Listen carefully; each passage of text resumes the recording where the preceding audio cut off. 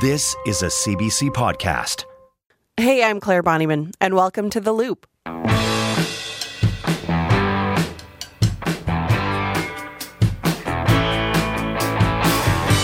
We are days away from Alberta's provincial election, and I think it's fair to say the last month has been an interesting one. UCP leader Danielle Smith and NDP leader Rachel Notley have gone head-to-head, and there's no shortage of issues that are on Albertans' minds. I think the biggest issue that matters to me is probably like healthcare. I feel like that's up in the air right now with like the two parties talking about it. Oh, is it going to be free? Is it not going to be free? Just to see that like more community-based things, like spaces for children and teenagers to like have more learning ground. I would at least like to hear them talk about refining school systems, or at least a change to the voting system, because I do not feel like it has been the best considering our previous electoral decisions. For the last month, CBC Edmonton reporter and producer Emily Senger has been following the campaign trail, and she joins us now for a look back and forward. Hello, Emily. Hi, Claire. Thanks for having me. No, thanks for coming on. Let's start with the campaign. Walk me through some of the things that you've seen in the last month, because there's a lot. There is a lot, so I'll try and make this list kind of short. Let's start at the beginning of the election, I guess. This was the very first election and under these new fixed state election laws, so we knew when the election was going to be. Usually before there was kind of a window when you had to call it. But now we knew it would be on May 29th. That also kind of means that this election, I don't know if it feels this way to you, but it's felt very long to me. Yes, absolutely. So there's been 1 month of actual campaigning. So the election officially started on May 1st. But it really, since we knew the election was going to be on the 29th, really both parties have been in some sort of campaign mode since the legislature dissolved its session in March. So at the beginning of the campaign, some of the big issues on the table were healthcare, which we heard in our voices there, the clip off the top. Also cost of living, inflation, energy transition, education. They were all kind of predicted to be some of the big issues. And I'd say most of those issues still are, but of course, things change over the period of a campaign. And here in central and northern Alberta, we saw massive wildfires right in the middle of the campaign that they're still ongoing. The situation is getting a little better, but of course that threw a whole wrench into the campaign plan, because Danielle Smith, she's UCP leader, but she is still premier during all of this, and her ministers are still the ministers. So they had to kind of pause some of their operations, readjust, and actually do those ministerial and premier duties to respond to the disaster. So there was even some calls at that time, if you can remember, from municipal politicians to postpone the election. Now, that's obviously not happening. The situation has improved, and it's going ahead, the election now happening on May 29th. I remember that kind of confusion it was the peak of the wildfires a few weeks ago. I mean, we came in and ended up doing a special even on a weekend, and that was a big question, but it definitely has subsided for May 29th, which is good news, I suppose. We've also heard a lot of complaints about polarization during this election, and here's what just some voters had to say about that issue. I'm finding that a lot of the times no one is really talking about anything. Everything is just polarizing. It's either, I'm saying this to appease whatever group they're supporting, right? So I feel like the actual citizens that are just everyday people that are working are just being left to just fend for themselves, really. If you're going to use what she was saying and try to make it out as if it was true, when she was trying to bring out a conversation and it wasn't the full context of the conversation, well, to me, that's dishonesty. I'm sorry. Don't be dishonest. I want them to tell, be very genuine with the words that they say, not anything fake or anything like that, just making sure that they are very genuine with their words. You see the attack ads on YouTube, and maybe that's not exactly what appeals to you. Lots of division between the UCP and the NDP, obviously catching people's eyes. What have you seen during your reporting on this? Well, during my reporting and just during my day-to-day life, your existence, yes. That last speaker there mentioned the attack ads, and I was in my dentist's office this morning getting a cleaning, and she has the radio on, and it was an NDP attack ad or UCP attack ad. They kind of all sound the same in my brain. I just recognize an attack ad, I think. It's like a subcategory. I'm like, angry radio. Yes. Yes. So they do exist. They're out there. And I mean, obviously, voters don't like them, but they are effective. So that's why otherwise the parties wouldn't be using them, right? Definitely. So we've heard lots of attack ads from both sides, obviously. And when it comes to the parties and what they've been saying, both leaders and parties more generally have really been pushing the idea of leadership and trying to, since both these women, well, Danielle Smith is premier, Rachel Notley has been premier, so they do have a tested record in office. So they're trying to point to the other leader's record and say that the other person is not trustworthy and you can only trust me to lead the party and to lead the province. So we really heard that polarization and the issue of trust come out during the leaders' debate. And I wanted to play an exchange between Notley and Smith from that debate that I think really illustrates this strategy of polarization and calling the leaders' past record into question. And we don't have family doctors coming to work here in Alberta. And the reason is because Ms. Smith is doing things like referring to them as tyrants and suggesting that people who follow public health orders are Nazi sympathizers. And these things undermine the ability to attract frontline healthcare professionals. They don't feel respected and they don't feel that this government is at all focused on science and having their back. Go ahead. Yeah. Our doctors, nurses, paramedics, and other health professionals are the heroes of our healthcare system. Everybody knows that. What I find so interesting is that Ms. Notley isn't running at all on her record from when she was premier, because she would have to admit that surgical wait times actually went up for 9 key surgeries. She'd have to admit that she didn't actually have the courage to take on the challenge of reforming healthcare. So there we heard it a bit, Claire, both leaders calling the other leaders' record into question and pointing to what they've done or not done as a leader. Yeah, that debate was interesting to watch because even in that clip, right, it was very civil. It was quite organized. As someone who is quite politically minded, like was the debate a standout? Was it exciting or was it kind of boring? Well, I found it interesting, but I love this stuff. Yeah. But what was interesting for me is that since there's only 2 parties with seats in the legislature, we have the NDP and the UCP, and there were a couple independents when the legislature dissolved. But since we only have the 2 parties, we only had the 2 leaders. And I really liked that format of the debate because I felt like we really did get to hear from both leaders. And often when you have like 3, 4, 5 candidates on the stage, they talk over each other. It's hard to give everyone a chance in a 1-hour debate. So I thought the format actually was quite effective for people that want to watch the debate. Yeah, it did feel very organized, which in politics, there's not often a ton of organized debate. However, there is always something spicy. I want to hear about some of the hot moments, the controversies that we have seen unfold in the last month. Oh, Claire, where to start? I guess these are the things we watch for as journalists. We don't always report on them because you can't report on every little thing, nor probably should you. But there have been plenty of past comments dredged up and used for political gain. Danielle Smith is in this interesting position where she has this past career as a newspaper columnist and also a talk radio show host, where it's literally her job to have opinions and say things that are sometimes controversial on a variety of topics. So the NDP's really been trying to capitalize on that as a strategy, take her comments from the past, bring them up again, even if she wouldn't like to revisit them, I guess. They've really been hitting her hard on healthcare in this regard. Smith has in the past talked about selling hospitals. She's talked about making or requiring patients to pay for some healthcare services. And so the NDP has really been hammering on those past comments. And I should note also, to be fair, the UCP has been very clear that it won't make Albertans pay to see a family doctor. Right. So that's kind of what's been happening with bringing up comments from Smith. But let's talk about some of the candidate controversies too. Yeah. Just a couple examples that I found. There's this NDP candidate who wrote a book where he had a line that compared Alberta's energy industry to slavery. The UCP really wasn't a fan and demanded an apology for that. He didn't really apologize, but there's also a UCP candidate who had a wide range of questionable Facebook posts from the pretty recent past. Among them, he questioned climate change, denied the existence of white privilege, and denied the existence of systemic racism. So that kind of caused a bit of a stir when those posts came to light. Yeah, some big topics there. Yeah, but this is, I guess, the biggest bozo eruption, as we sometimes call them. And that is a term, right? Like, that's the thing. That's not just something that's sort of bozo eruptions. I don't know where that term came from, but it is used to describe question for another day. Unscripted political moments that don't really go as planned. Yeah.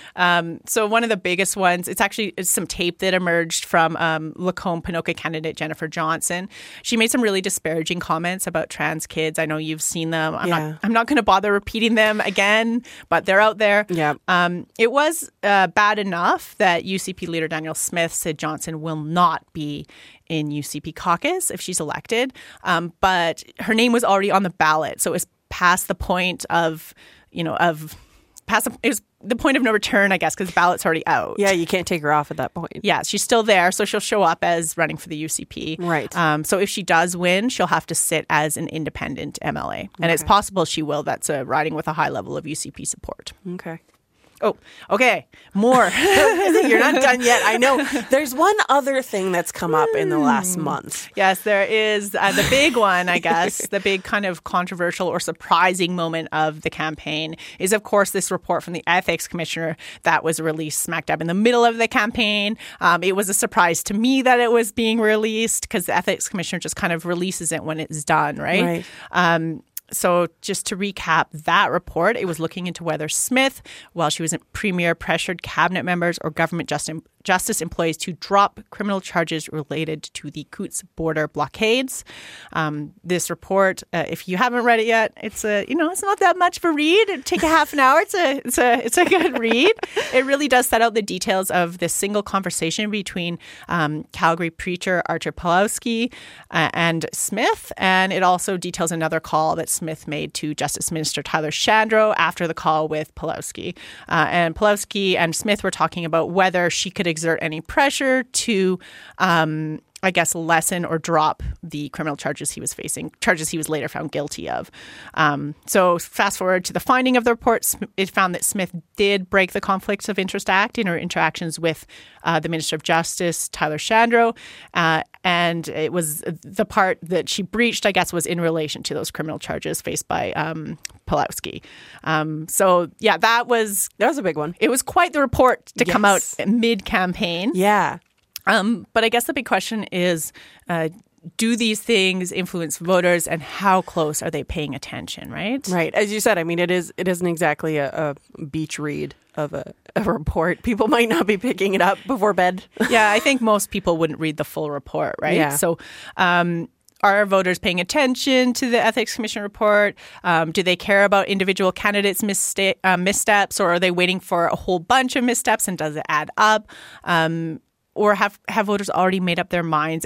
It's really hard to know. Yeah.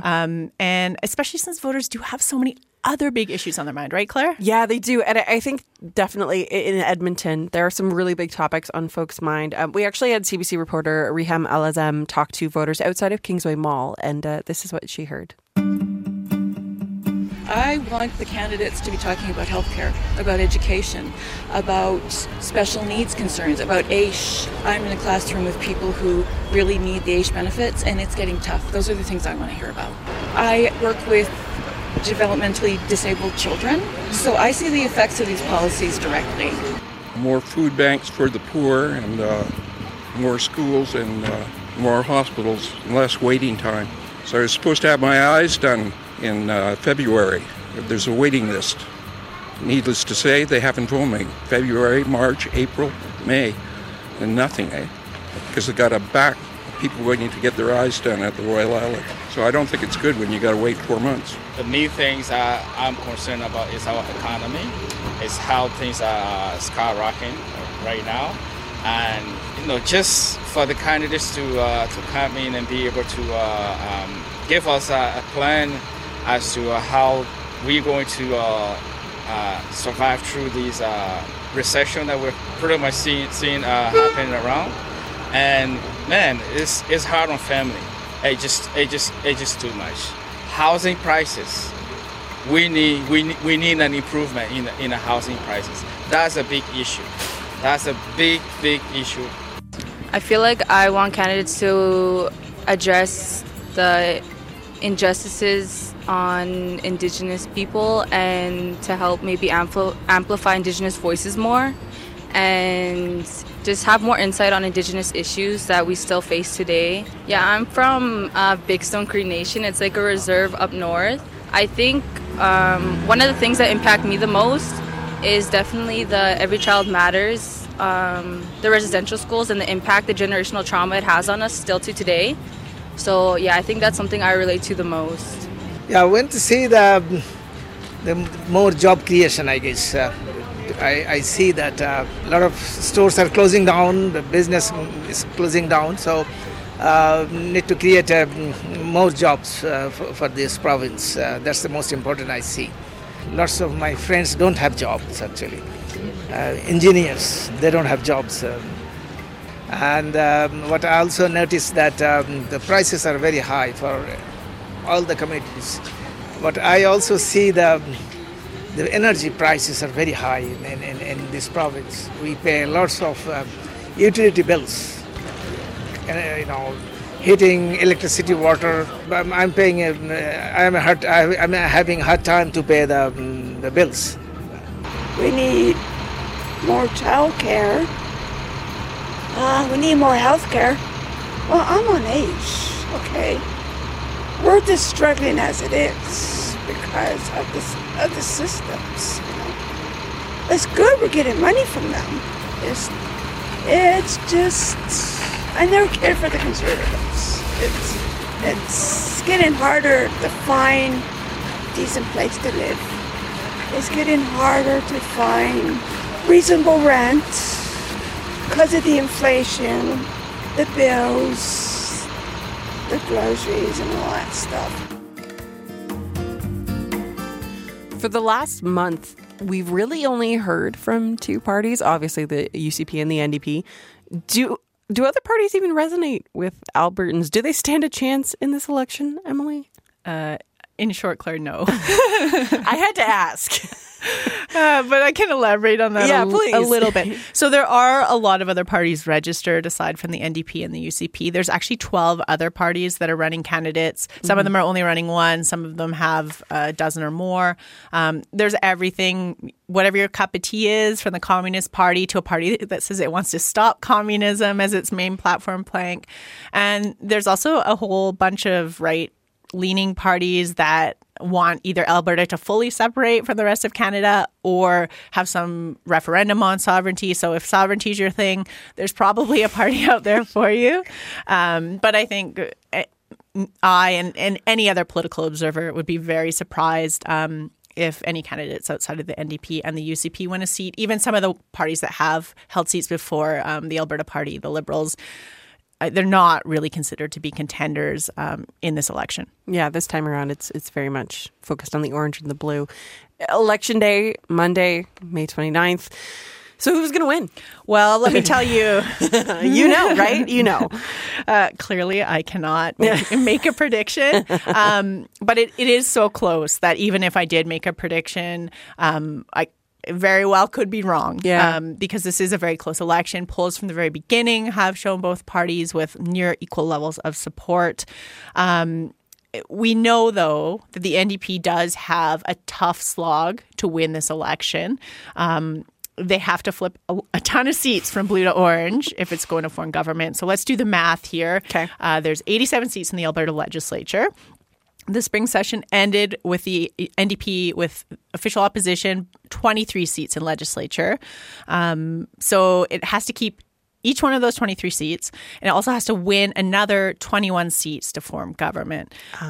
So there's 26 seats in Calgary, so it just needs to win big in Calgary. Of course, there are some seats in Calgary that just will not. They're staunch UCP seats. They probably won't go NDP. So it's going to look, that's why so much of the campaign has been in Calgary, because the UCP is really trying to keep those seats. The NDP is trying to flip them. Yeah, we keep hearing the term battleground Calgary. Yes. And that's why the leaders haven't been in Edmonton that much either. Right. So NDP's trying to go big in Calgary, and if it's going to form government, it's also looking for some additional seats in other ridings, maybe a second seat in Lethbridge in addition to the one it already has, maybe Lesser Slave Lake, maybe Banff-Kananaskis. The NDP is also looking for seats in the Edmonton Donut, which is a term I enjoy. Just makes me hungry. Yes. So those are the suburban ridings. In some they're looking at, in particular, Morinville, St. Albert, Spruce Grove, Sherwood Park, maybe Saskatchewan, Vegreville. And CBC reporter Julia Wong actually talked to voters in Sherwood Park, which is considered one of the ridings that might swing. Here's what some of them had to say. Just a nice, stable government and someone that's listening to the people, the majority of people. Family and looking at education and just seeing how much care is being given to the average family, really. I mean, you look at like all the oil booms and then the recessions and whatnot, and we take all the oil boom money and then we spend it. And then during the recession, we're hit really, really hard, especially the people down lower, right? And so I think it's really important because here on out, right, oil is not as much of a profit center in the years to come. So we need to look beyond that. And if we don't look beyond that, it's going to be really bad for us, I think. So I kind of want to keep Alberta the way it is. All right, I don't want it changed. You know, we changed it quite a few years ago, and be honest with you, I have two of my sons that were out of jobs because of it, and that's one of my reasons I'm voting the way I vote right now. You know, I just think we've got to get the spending under control, not only for them but for us too, because everything's gone up. Like, I mean, you know, we got a niece, they got 4 kids. You know, how they paying for their groceries. You know, they're having a rough go, so something's got to happen. Something's got to change. To trust the person that we're electing, that what they're saying now is correct. Not to be forced to do things I don't want to do is huge. So I won't expand on that. I think that it's going to be such a close election and that it's really going to drive our province for where we're going for the years to come. I really appreciate how in every single little bunch of voices we've heard, someone brings up groceries, which regardless who you're voting for, food. It is. Unfortunately, I don't know that the province can do so much to help bring down inflation. That's more the Bank of Canada and like World Economic, like global oil prices. But, you know, it would be nice. The cost of living is definitely on people's minds. But so we've covered some of the hot takes. We've covered Battleground, Calgary, and the Edmonton Donut. Speaking of food, what are the other storylines? What are you watching for in this last stretch? Well, I'm really watching for voter turnout. So that voter turnout, the reason I'm watching for it, it was really high in the last election in 2019. It was 67.5%. It may not seem like a lot out of 100%, but this represents the highest voter turnout in Alberta since the 1971 election, which was a landslide victory for Peter Lougheed. So just to compare, when I first started voting in Alberta, it was during the PC dynasty days. So the PC party just always won no matter what. Ralph Klein was premier. There was like a few other parties that would pick up seats, and I voted, but it did feel kind of like futile at times that whether you support the party in power, you don't have to vote because they're going to win anyways, and if you don't support them, your vote doesn't matter. That's kind of how it felt back in the early 2000s. And I looked in 2004, that would have been the first Alberta election I voted in. Turnout was only 45%. Whoa. So compared to almost 70% in the last election. So we've gone up a lot by then. And I'm watching voter turnout because in this tight race, both parties are really going to need to get out the vote if they want to win. That means they've been encouraging events, poll voting already, and they're really going to need to call their supporters, offer them rides to polling stations, really work those phones. That's what they're doing now. Is getting the people who said they support them out to actually cast that vote. And it's going to be crucial in a race that's this close. Yeah, it is interesting to think, too, just how much the province has grown since 2004, right? So that 40 to 73 is even more just because of how many more people are in Alberta. Monday is the big day, the big night. How can people engage with stuff? Where to watch, where to listen? Well, there's all over CBC. What? Yes. So we have a special election night broadcast. You can watch that on CBC TV or on CBC Gem. We'll also stream that on our website, cbc.ca/Edmonton. So that will have live results as they come in. We're going to have web stories after we know the final result. If you're more of a radio person, because you're listening to a podcast right now, more of an audio person, or you want to, listen to results as you're, cleaning up your supper mess or what have you, you can listen in at 93.9 FM or on the CBC Listen app. And then we're going to have tons of continuing coverage afterwards on Edmonton AM the next day, Radioactive the next day, and on all CBC platforms. My last question for you has to also do with food. Election night pizza, a tradition. In newsrooms, I think it's gone beyond that too. A lot of people just order it as they watch. What's your order? What's your pizza topping? Oh, well, if it's newsroom pizza, it's kind of whatever's left, isn't it? Do I get to pick? If you had a choice, I'm giving you the opportunity to have the power here. Pepperoni and mushroom, maybe. Oh, good combo. Or like pepperoni and mushroom and hot peppers. Oh, that's good. I like that. Add a little spice. Or sometimes I like vegetarian too. I don't know. Just like. I'm not picky. I've eaten so much newsroom pizza over the years that I just don't even really get that excited about it. So equal and fair. Well, I hope whatever flavor you enjoy the pizza Monday night. Emily, thank you for joining us. Thanks, Claire. Thanks for having me. This is fun. The Loop is a podcast from CBC Edmonton, and our team this week is Leslie Goldstone, Corey Haberstock, Olivia O. Our theme music is Change Your Mind by Edmonton musician John Common, and I'm Clare Bonnyman. Thank you so much for listening. The Loop is recorded on Treaty 6 territory, traditional lands of First Nations and Métis communities. If you want to get in touch, you can email us, theloop@cbc.ca, or leave us a rating or review wherever you download the show. And you can find us on CBC Listen or wherever you get your podcasts. For more CBC podcasts, go to cbc.ca/podcasts.